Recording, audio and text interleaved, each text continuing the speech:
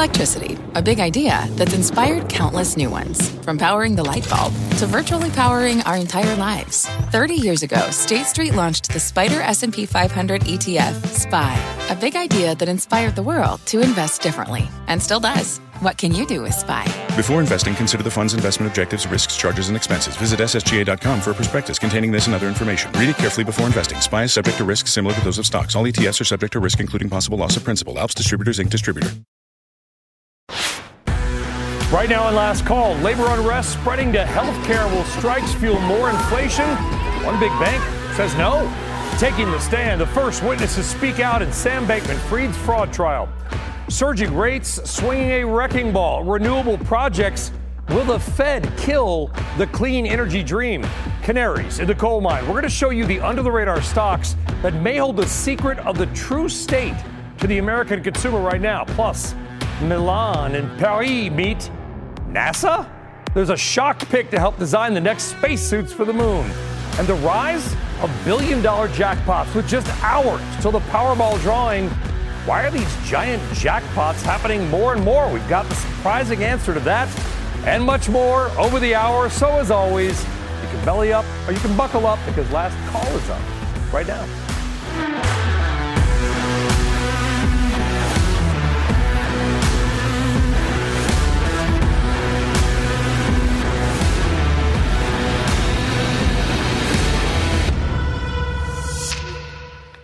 Well, good evening here. Good afternoon out west. I am Brian Sullivan. Get to all those stories shortly, but first up tonight, as interest rates rise, oil prices are falling. Oil having an over 5% drop today. Some good news for gas. This even as OPEC and Russia decided not to reverse their cuts and add more oil to the market. That could happen at their next big meeting, November 26th in Austria. We will be there. So, what exactly is going on with oil and gas lately? Let's try to make you smarter. 4 things you need to know right now. All right, number 1, and we love the machine now, don't we? All right, number 1, despite some of the wild swings lately, here's something to wow your friends with at the dinner table tonight. Oil prices are now at or actually slightly below where they were 1 year ago. All these wild swings, but guess what? We are pretty much about $1 or $2 a barrel below where we were. Look at that. Maybe OPEC's forecasts did have it right as China's economy continues to be clunky. Number 2, oil fell today and took oil stocks with it. Is that the sign maybe of a weakening consumer? Maybe, but it could also be a technical trade in the wonderful world of hedge funds. Okay, coming into today, there was a big trade on that shorted, bet against bonds, and bet on oil, short bonds, long oil. That may have flipped today, which sent bonds up and oil down. We talk about, again, we did it last night, the inverse relationship, bond yields, oil, and you could see maybe they flipped. Okay, now you probably don't care about oil, but you probably do care about gasoline. And some good news is gasoline prices have begun to level off or even come down in parts of America. All right. Here's the national price chart for the AAA. Looks like one of those old wooden block maps you used to use when you were like 4 years old. Anyway, here you go. So this is the average price, and you can see red is bad. California, you're paying $5.97 on average, and I know a lot of people watching or listening are slamming their car steering wheel saying, I'm paying $6.50 or more. Cheapest gas remains sort of in the Gulf Coast, southern region as well, but gas prices leveling off the national average at $3.78, and this may be a reason and something you may not hear anywhere else today. Gasoline demand appears to actually be falling. Look at this. In the past week, the EIA, the federal government, reports that we used 8.33 million barrels of gasoline equivalent last week per day. By the way, that's what we use pretty much every day. That was the daily average last week. We used 8.7 million in the same week, basically the last week of September last year. We used more than that even in 2021 when parts of America were still coming out of COVID. And in 2019, the last week of September, we used 9.3 million barrels of gasoline. That is 1 million barrel. I'm doing the math, carry the one, blah, blah, blah. 1 million barrel a day equivalent of gasoline more than we used this year. Is that because of electric vehicles? Is that because of a weakening consumer just can't afford to buy gas? Or maybe C, all the above. All right, there's really no better voice to talk about all of this than our next guest. He is a legend in the energy pits. Let's bring in MBF Asset Management Corp founder and CEO, Mark Fisher. Mark, good to have you on Last Call. Oil, like I said, fell today, but it's still higher than it was 3 weeks ago, flat for the year. What's your take on the future path of oil? Hey, Brian. I think the future path of oil is something I don't know if most of your viewers can relate to right now, but it's really, I think it depends on what happens between Saudi Arabia, the United States, and the security guarantees that Saudi Arabia wants from the United States, but the nuclear, they want, a nuclear reactor in their country. And obviously this whole thing with Israel, Saudi, and the United States, and how this plays out. Obviously, the reason why oil is down $5 today, in my opinion, is because you had too many people long. You have this index roll that's coming up that everyone knows about. And also maybe, in return for these security guarantees from the United States, and maybe because, oil prices, Saudi agrees to, pump some more oil to decrease the price of energy coming into the election year. Yeah, it sounds like you're saying it could be kind of a quid pro quo. For our viewers that don't know, basically the White House and other nations working behind the scenes to try to normalize relationships between Saudi Arabia and Israel. If it happens, a huge, huge deal and probably a very positive thing for the peoples of the region. Iran may not be too happy about it, Mark, and maybe you could chime in on that, maybe a different story. If we get some kind of a deal like that and maybe a quid pro quo, do you think the Saudis could back off, at least not the OPEC cuts, but their solo 1 million barrel per day cut as kind of almost a political gift to the U.S.? Well, that's exactly what's going on. And the interesting thing is, in this last run-up from below 70 to like $80, $90, the rhetoric coming out of Washington has been a lot more muted than it's been in the past. Why? One, because there's this deal they're trying to cut. Two, because the United States has basically, depleted the SPR to a level that they probably can't sell any more of the SPR.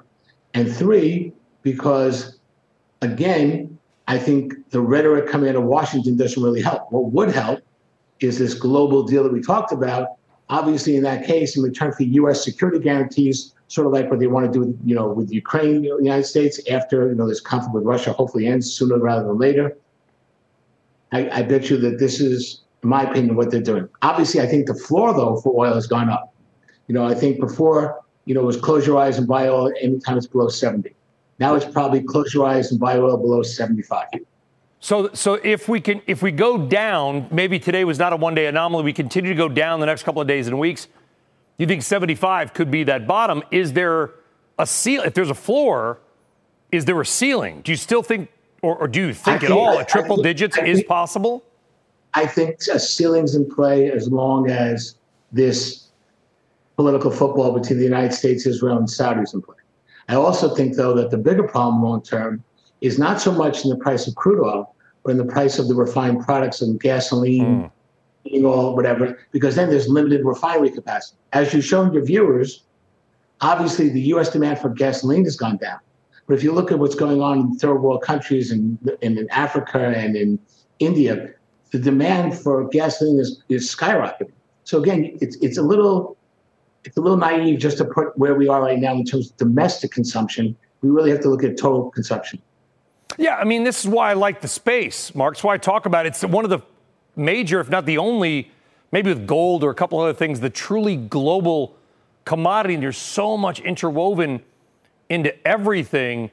You're making a great point about all these, developing nations. They just want a little bit of what we had. They want a little bit of cheap energy so they can turn the lights on and drive their car and feed their family and heat their home and everything that we have taken for granted for decades here in the United States. We got a big OPEC meeting coming up on November 26th. That'll be in person, and we should be there, by the way. And that's tend to be when they make their moves. But do you think OPEC has actually done a lot of people won't like this, but done a good job in a sense that prices, they say they're about price stability. as I showed at the top of the show, prices are exactly where they were to start the year, higher than many Americans would want, but they've been stable. I think that to some degree, the OPEC meetings, when they take place, is sort of like the WWE. It's all a show. I think the decision is made prior to the OPEC meeting. I think everyone knows there what's going to happen already, and then they go ahead and announce it at the meeting. It's a show. But I think the question that I want to ask, which I don't understand, is why are we beholden to OPEC? Why are we not moving to compressed natural gas, where we can go ahead in our own, where we're energy independent in terms of natural gas? We have an abundance of it. Because we have because that's a fossil fuel, and we have to electrify everything. We got to buy a $100,000 car that goes 270 miles. We know that. Yes, right. But in terms of, we're not getting rid of gasoline in the near future. But I do think that in this in-between time before we go to total electric, I don't know when that's going to happen. I don't think it's going to happen in my lifetime. But with that being said, compressed natural gas is, number one, better for your car, has a higher octane, much less environmental damage, is cheaper, and we have an abundance of natural gas in this country, and we don't need to worry about this. And it's much less less damage to the environment than gasoline is. And again, other parts of the world, South America, they run a lot of cars on just compressed natural gas. And yes, a car doesn't go as far, but engines stay longer, and it's a lot cleaner. I mean, that's just my opinion. Yep. And by the way, Toyota will tell you that a hybrid is actually better for the environment, because all in on the supply chains, the number of critical minerals used to make the hybrid battery would produce something like 90 different battery electric, 90 hybrids can be made from one battery of a pure electric. So the emissions all in is less. But that's a different show and a different discussion, Mark Fisher. We appreciate your views. Thank you. Have a good night. All right. All right. Meantime, here's what happened to your money today. Here's a Sully side up. The Dow broke a 3-day losing streak. Treasury yields pulling back. Other indexes also rising. The NASDAQ having its best day in a month. Inside the indexes, here your stud and dud du jour. Leading the S&P 500, well, we just talked about it. Tesla up 6%, best day in nearly a month. The dud, Devon Energy, oil and gas company, down 5%. In fact, all 9 or 10 of the worst performing stocks in the S&P were all oil and gas names, as we just told you. Crude oil fell. All right, we are just getting started. Up next on Last Call, Sam Bankman-Fried's blockbuster trial heating up. First witnesses take the stand. Plus, will labor strikes and wage hikes give new life to inflation? A top economist with a rather hot contrarian take will join us next.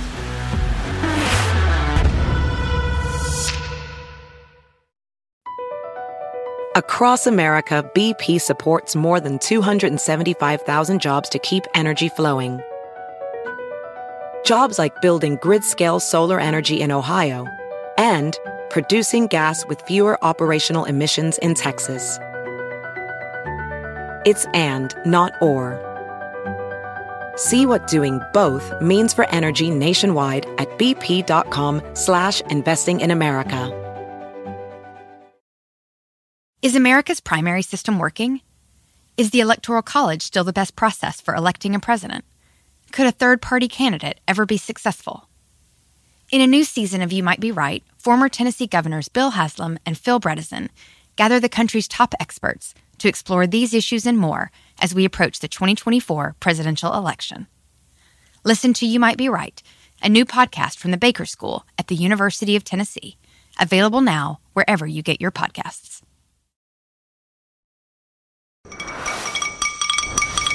All right, time for tomorrow's news tonight. Here's kind of an odd one. Bleach maker Clorox saying that sales and profits took a hit because of a cyber attack last quarter.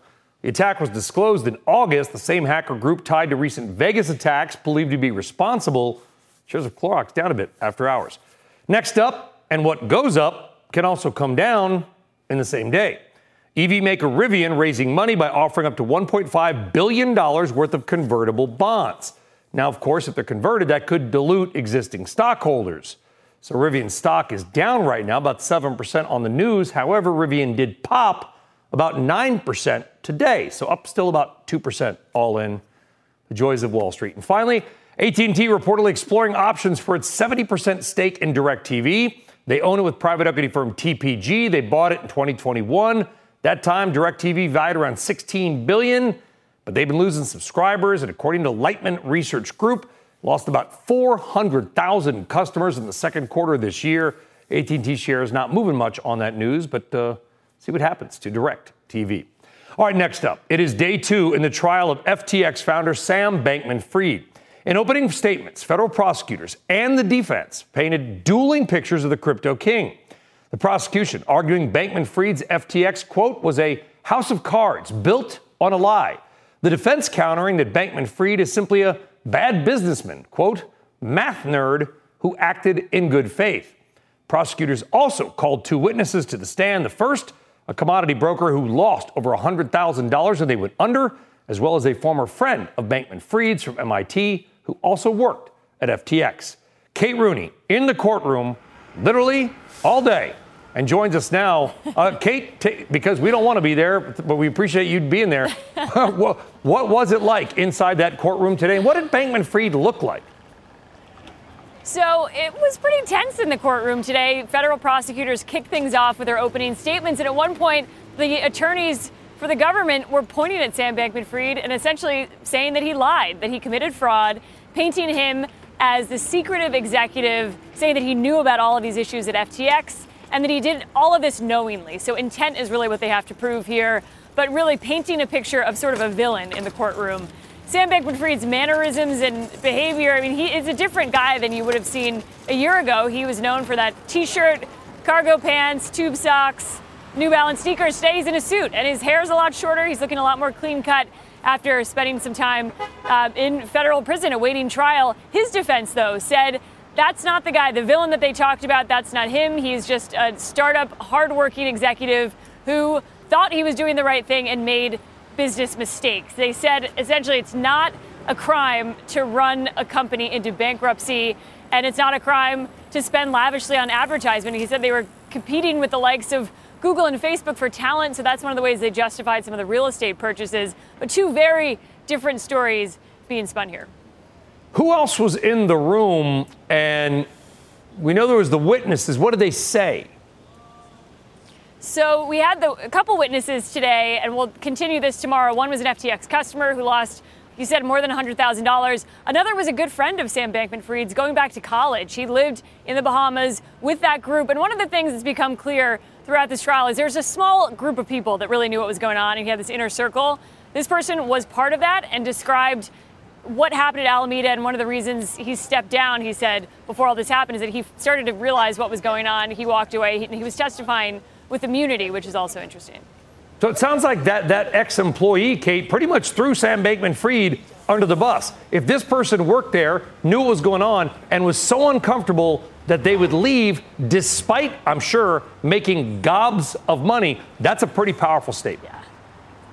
That's becoming a trend, Brian. So he has had 4 other executives essentially turn on him, plead guilty, and then cooperate. At least 3 of those executives are expected to testify. Caroline Ellison is the ex-CEO of his hedge fund, also his former girlfriend. They actually brought her up a lot today. The defense said to the jury, essentially, watch out for some of these witnesses, and talking about they might be tainted, they might have reasons and a different prerogative for testifying because they want to strike a deal, and sort of tried to talk to the jury about priming them for the witnesses that they're going to hear. But we do expect to hear from her, and I think that's going to be a really personal account, and that's what people are expecting. She was When is that? Kate, do we know when that is? When will Ms. Ellison take said we're all stand? Waiting for.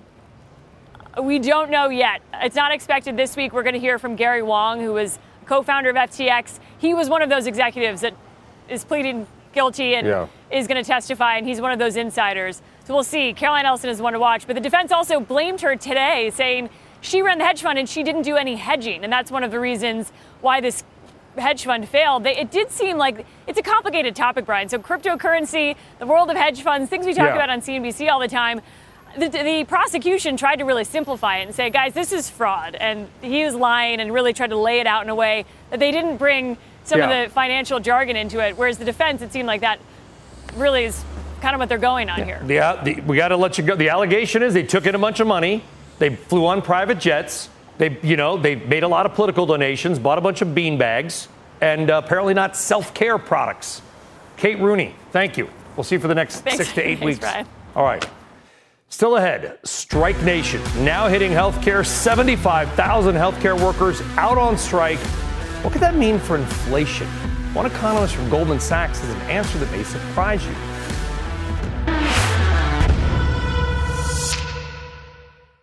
You might be right. It's simple, but something you almost never hear in politics today, with each side more concerned about scoring political points than solving problems. I'm Bill Haslam, a Republican. And I'm Phil Bredesen, a Democrat. We're former Tennessee governors, and we invite you to listen to our podcast, You Might Be Right. Join us and guests like Al Gore, Paul Ryan, Judy Woodruff, as we take on important issues facing our country. Listen and subscribe to You Might Be Right, a new podcast from the Baker School at the University of Tennessee.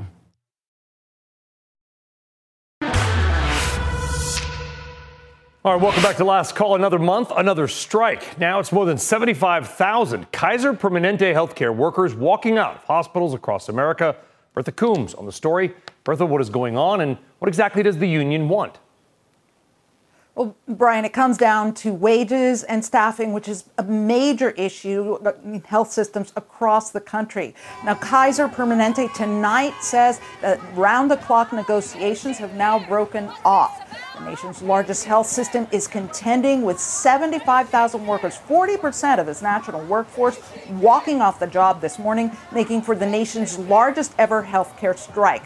This involves 8 unions representing mostly support staff like ER and lab techs and facilities workers at hospitals and clinics across 6 states. Now, hundreds of ophthalmologists and pharmacists in Virginia and Washington, D.C. were the first to walk off the job, 6 a.m. Eastern this morning. That's the red on the map. They're expected to be back on the job tomorrow at 6 a.m. Eastern, but workers in Colorado, Washington State, Oregon, and California, with 65,000 of those workers are in Kaiser based, they'll be out at least until Saturday at 6 a.m. Again, with these talks breaking off, we're not sure what that means. We're still waiting to hear from the union.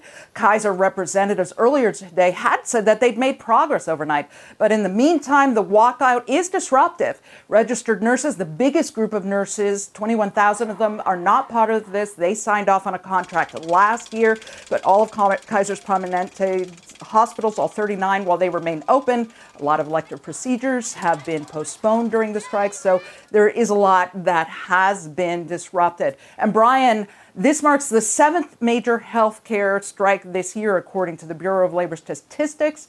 And just last week, 4,000 Tenet healthcare workers voted to go on strike in California if they don't get a deal by October 19th. Back to you. Yeah, and healthcare, last time I checked, pretty doggone important. Bertha Coombs, thank you. All right, speaking of strikes and unions, this is a perfect transition and a good time for a quick economics quiz, right?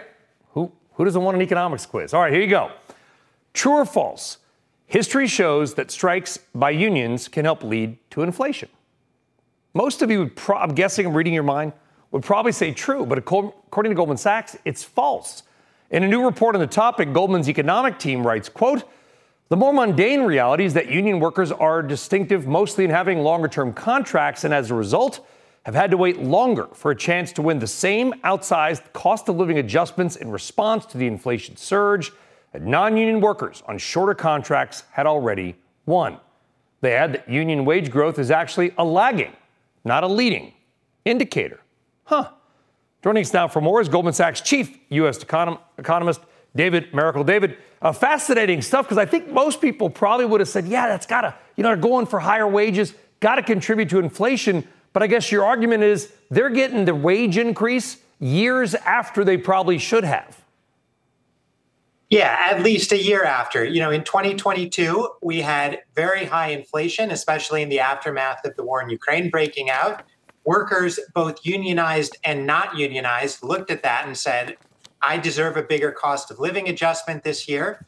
And in an extraordinarily tight labor market, they had the bargaining power to get those big wage increases. Now, since then, the labor market has gone from kind of historically tight to something more like what we had in 2019, still very tight, but not as extreme as last year. And those inflation shocks have subsided. Headline inflation, near-term inflation expectations have come down.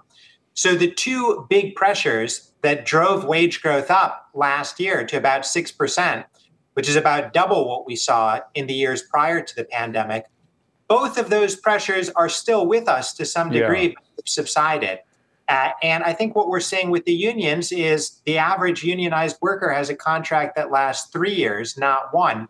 So many of them did not have the opportunity in 2022 to say, I deserve a bigger cost of living adjustment too.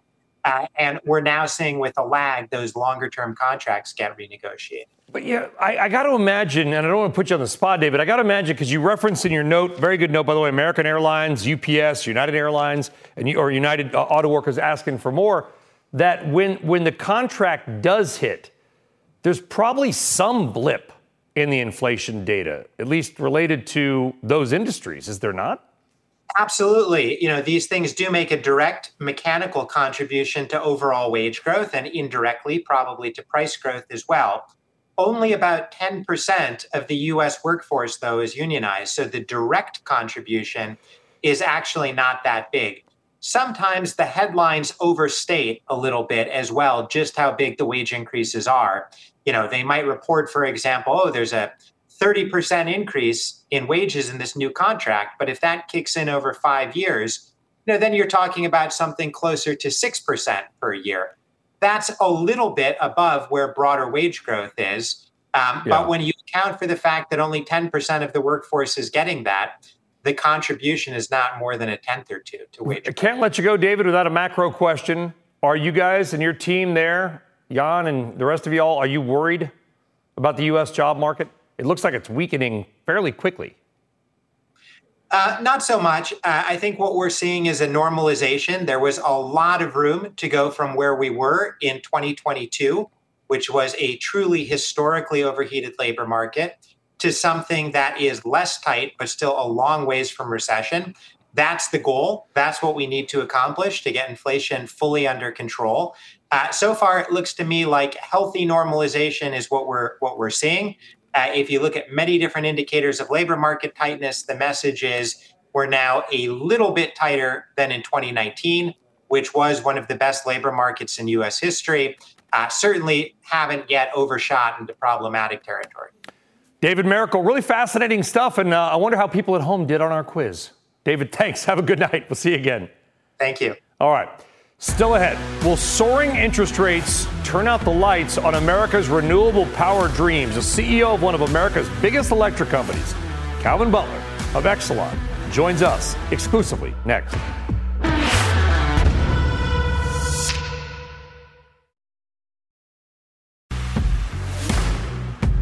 All right, welcome back. Time for our quick last call watch list, where a couple of stocks are grabbing our attention tonight. First up, VinFast. Remember them? Hitting the skids. Herb Greenberg warned you. Shares the once red-hot Vietnamese EV maker fell another 14%. VinFast is at $8. That is not only below its listing price, but VinFast, when we had Herb on about 5 weeks ago, was above $90 a share. Folks, things move quick. All right, next up, Disney investors, they could use some magic. Stock closed below $80 today, the lowest close for Disney in 9 years. Also just 25 cents above its intraday low from March 2020 during the worst days of the COVID panic. Disney announced today, by the way, that it will offer discounts on child tickets here in America for a limited time next year. Disney clearly wants to get more people in the parks. Meantime, turning now to energy, because one big trend lately in the markets has been higher interest rates slamming shares of utilities and power companies. It's really just for two reasons. Number one, higher rates can compete against utility stocks' dividends. But two, large-scale power projects are very expensive. So high borrowing costs can make many of them uneconomic. And many around America are getting canceled, or the developer is looking for higher electric costs from you as a condition to complete the project. Now, as we know, the White House driving a transition to more electric power. The president recently wrote, quote, because of our historic clean energy action, by 2030, electricity deployed through the U.S. power grid is expected to be powered by 81% clean energy. Now, the president talking about the Inflation Reduction Act, 81% by 2030. So where do we stand now? Well, it varies in different parts of the country, but you can judge a bit for yourself. Today, only 4% of New England's grid powered by renewables. The Mid-Atlantic, about 10%. And in the Midwest, 77% of their electricity generated by natural gas or coal. So the goal is to basically invert America's entire power generation in 6.5 years. It's a bold goal. Let's talk about that and everything else going on with Exelon CEO Calvin Butler. They may be providing your power right now. They're the parent company of PECO, Pepco, ComEd in Chicago, Atlantic City Electric, and more. Mr. Butler also recently speaking at a New York Times climate panel, and we are pleased and honored to have Calvin Butler on the program tonight. Mr. Butler, thank you very much for joining us. You are not a power generator. You are a transmitter and distributor. But, I was trying to make those points to show our audience that we have a long way to go. Can we even get close to that? We can get close. And Brian, first off, thank you for having me. We can get close because I think the commitment and the intent from our industry is definitely there. And it is there through partnership with all of our jurisdictions because state by state, as you alluded to, they all have different goals, but their goals are all aligned by combating climate change and decarbonizing our footprint. Having said that, it takes a commitment from everyone where we have to join in and really invest in the infrastructure that's needed to drive that change. Given where interest rates and borrowing costs are right now, do you think your partners who build these things, can they build them profitably now?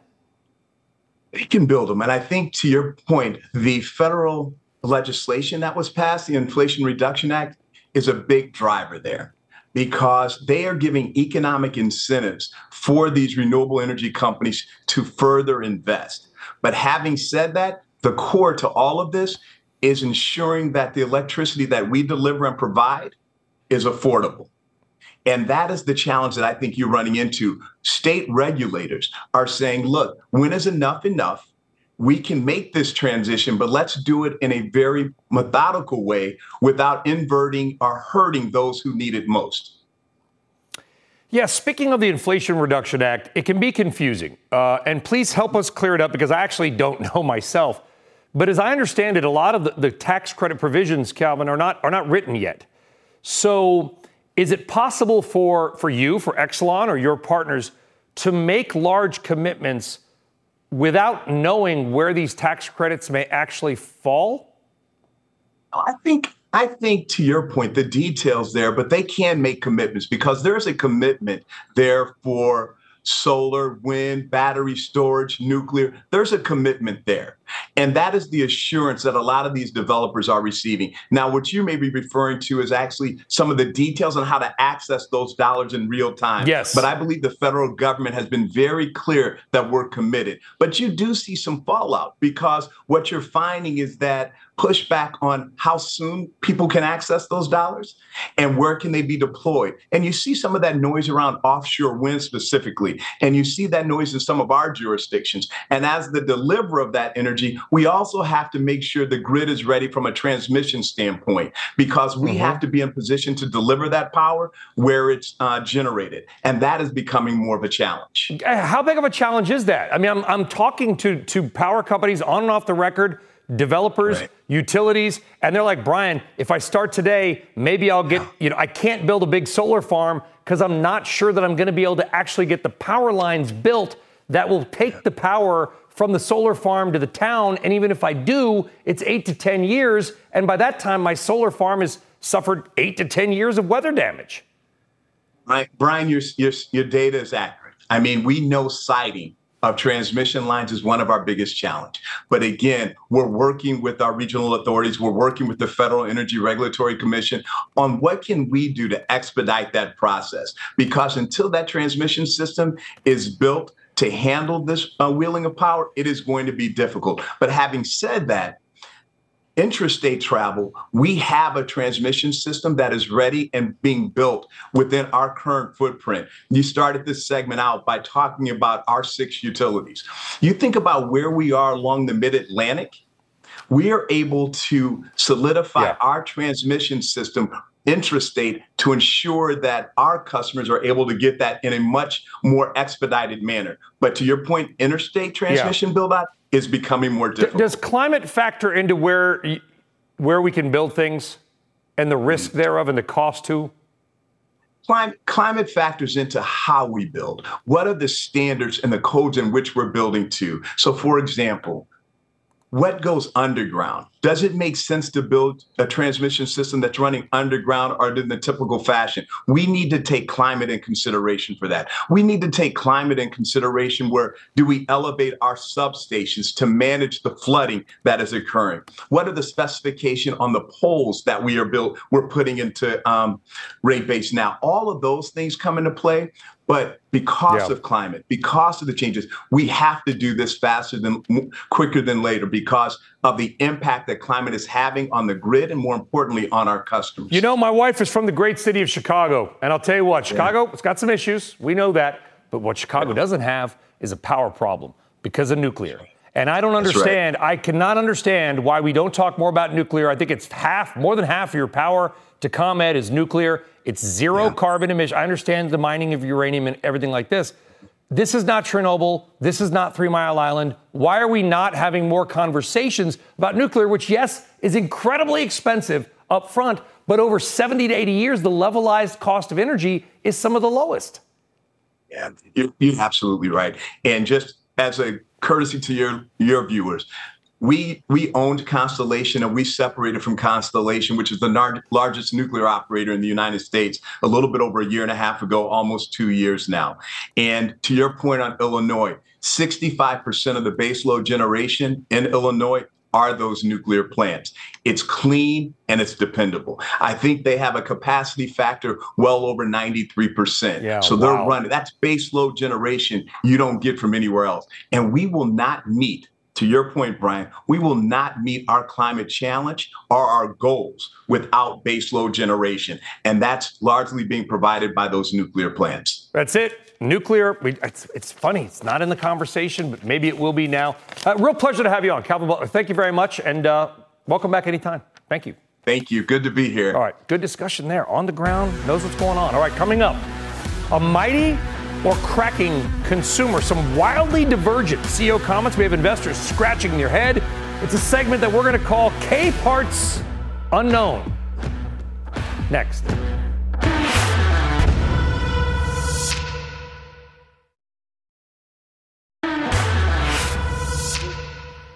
All right, call this maybe the consumer canary in the coal mine. A lot of alliteration there. I tried to say that and I bombed it. All right, we have discussed the strong resilience of the American consumer, but some cracks are beginning to emerge. Thank you. New credit card transaction data from Citigroup has revealed that American spending in September, the weakest so far this year, down almost 11%. Is that just a one-off, or are consumer warning signs beginning to pile up? With us tonight in a segment we are calling K Parts Unknown is Christina Partsinevelos. I was on Squawk Box this morning.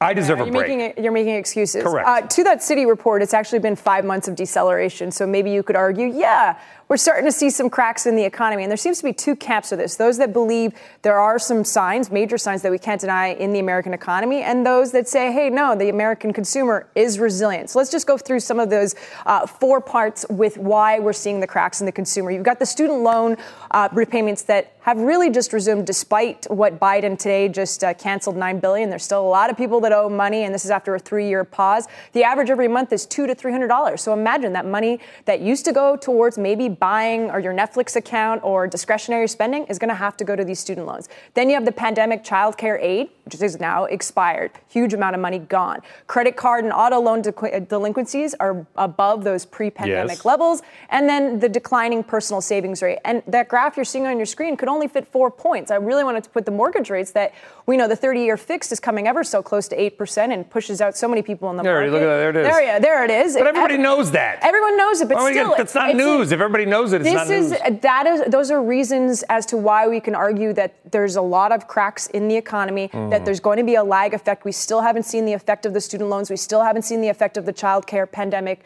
expiration. And then you can take the other side of the equation. Well, CEOs are. And it depends on which CEO you listen to is sort of where you go with it, right? Like there's some CEOs that are like, we're all doomed. And then other CEOs are like, never been better.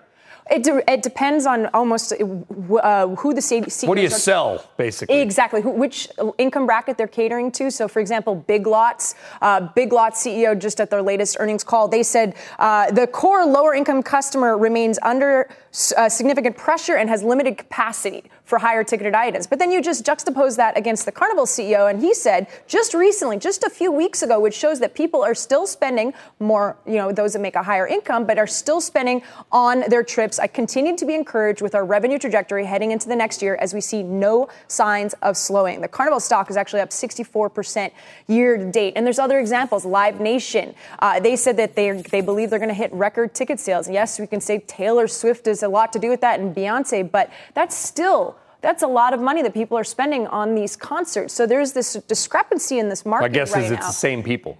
Precisely. Yeah, it's the higher they're going income. to Taylor Swift. They can afford to do those things, while the person going to Big Lots, probably lower income consumer, is just struggling to put food on the table. But there are just a few signs of the resilient consumer, too, because I talked about the cracks. The resilient consumer is that personal income has been up in August. In Q2, you had the U.S. household wealth that hit a record. Home prices, and that's adding to your personal wealth, you yourself, Brian. So that's adding to why we're still seeing such a resilient consumer. So it really depends on which side of the equation you are, data dependent. And would influence the Fed. A lot of it, to your point, also where you live. If you live in Guelph or Sarnia or Yellowknife or Mississauga.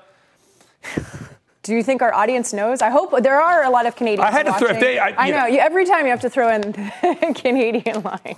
Waterloo, eh? There's like a Caesar. I'm not from Waterloo. I know that, but you told me not to bring it up. I specifically said don't bring up. If you do that, I'm going to bring it up. I'm still 8 years old inside. All right. It is time now for our Quicker Than the Ticker, all the news that matters in the world of business, and it's a Fat Bear Week. Let's put 60 seconds on the clock. Get ready to get even lazier. Uber will now return your packages. Drivers will pick them up and drop them off at the post office, UPS, or FedEx, all for $5. The 2030 Soccer World Cup goes to 3 continents.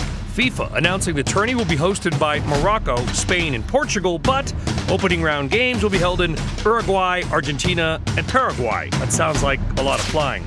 Rare whiskey at auction in Scotland. A 1.5 liter bottle of Bowmore Stack could go for more than $600,000 on Thursday. The 82 proof single malt whiskey was distilled back in 1962, not bottled until 2017. An out of this world collaboration product teaming up with Axiom Space and NASA to design spacesuits for the 2025 Artemis 3 lunar mission. And it's the first day of the annual Fat Bear Week at Katmai National Park in Alaska. The event is, quote, celebration of success and survival of brown bears, gearing up for the hibernation season by chunking up. Fat Bear Week. All right, coming up, another $1 billion lottery drawing just hours away, and you're not crazy. You might be, but these $1 billion drawings are happening a lot more often. We're going to try to explain why next.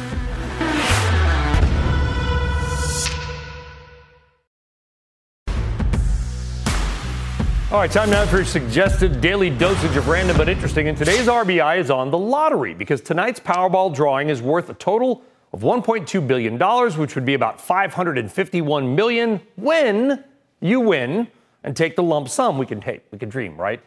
But it also occurred to us that there seems to be a lot of billion-dollar lotteries these days. So we want to figure out if that was true or just recency bias. It's actually true. In fact, between tonight's Powerball and the Mega Millions lottery, this will be the 4th jackpot over $1 billion this year, which is amazing when you consider that there have only been 9 total jackpots ever over $1 billion. The first one was in January 2016. 2.5 years later, we had the next, one in 2021, and the next 6 have just been in the last 2 years, including the 4th this year. Ticket prices have remained the same the entire time. So it's got to be either a longer gap between winners and or there are likely more people buying lottery tickets, probably some combo. And if you're going to get yours right now, here's what lottery research firm USA Mega says are the 5 most popular winning numbers since they began tracking the data about 8 years ago.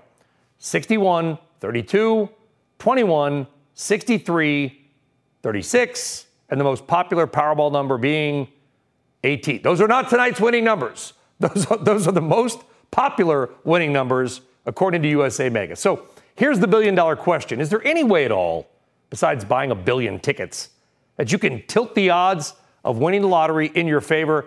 Let's ask Tim Chartier. He is a professor of mathematics and computer science at Davidson College in North Carolina. I love this. Is there a way that I was joking about buying tickets. If some hedge fund bought $1 billion, is there a way to buy all the number combinations, or would you never be able to make money? Yeah, you wouldn't make money because you have you really don't have very good odds, and there are a lot of combinations. You have over 300 million combinations, just about that, in the Powerball. So that's a lot of money. It is incredible. And do you have a rational explanation for why we've had $4 billion jackpots this year? There are really two reasons. There are a number, but there are two primary reasons. One, they did change the rules of the game, so that's part of the reason we began to see the higher jackpots. The other thing is partially a lot of us wait for the $1 billion, is that when the prize is even at $500 million, $500 million, there's only enough tickets sold that there's about a 5% chance of a winning ticket being pulled. But when we hit the $1 billion mark, it's about a half. It's a random, I should know this. I went to a technical college. I did not do well in math, but I did do it. The odds should be the same. Are the odds the same whether or not the jackpot's at $1 billion or $200 million? And so if you do only randomly play the lottery, right, because you're going to probably lose and waste money, you might as well do it when it's big because your odds aren't better. I've heard people say, well, there's fewer people buying tickets for the lower one, so I have a better chance. No. Mm-hmm. Yeah, you're exactly right. You're doing well with your tech degree. Is that the odds of someone winning goes up when the prize is bigger because more people play, but your odds are the same no matter when you play. Which is like one in, I think you said 292 million? Yes, it's like me picking 1 second in the last 9 years, and you have to guess which second I chose. That's the kind of odds you're playing. 9:42 a.m. on May 17th. Tim, it was almost great stuff. Thank you. And by the way, if you're playing, good luck. Folks, everybody, if you're playing, good luck. If I win, I won't see you tomorrow, but I probably will. Have a great night. Can you remember a time when you thought someone you disagreed with might actually be right? In the new podcast, You Might Be Right, former Tennessee governors Bill Haslam and Phil Bredesen pose that question to guests like Paul Ryan, Al Gore, and Judy Woodruff. Come for the stories, stay for the substance and expert insights into some of the most challenging issues facing the country, including affordable housing, crime, and education. Listen to You Might Be Right, a new podcast from the Baker School at the University of Tennessee, available wherever you get your podcasts.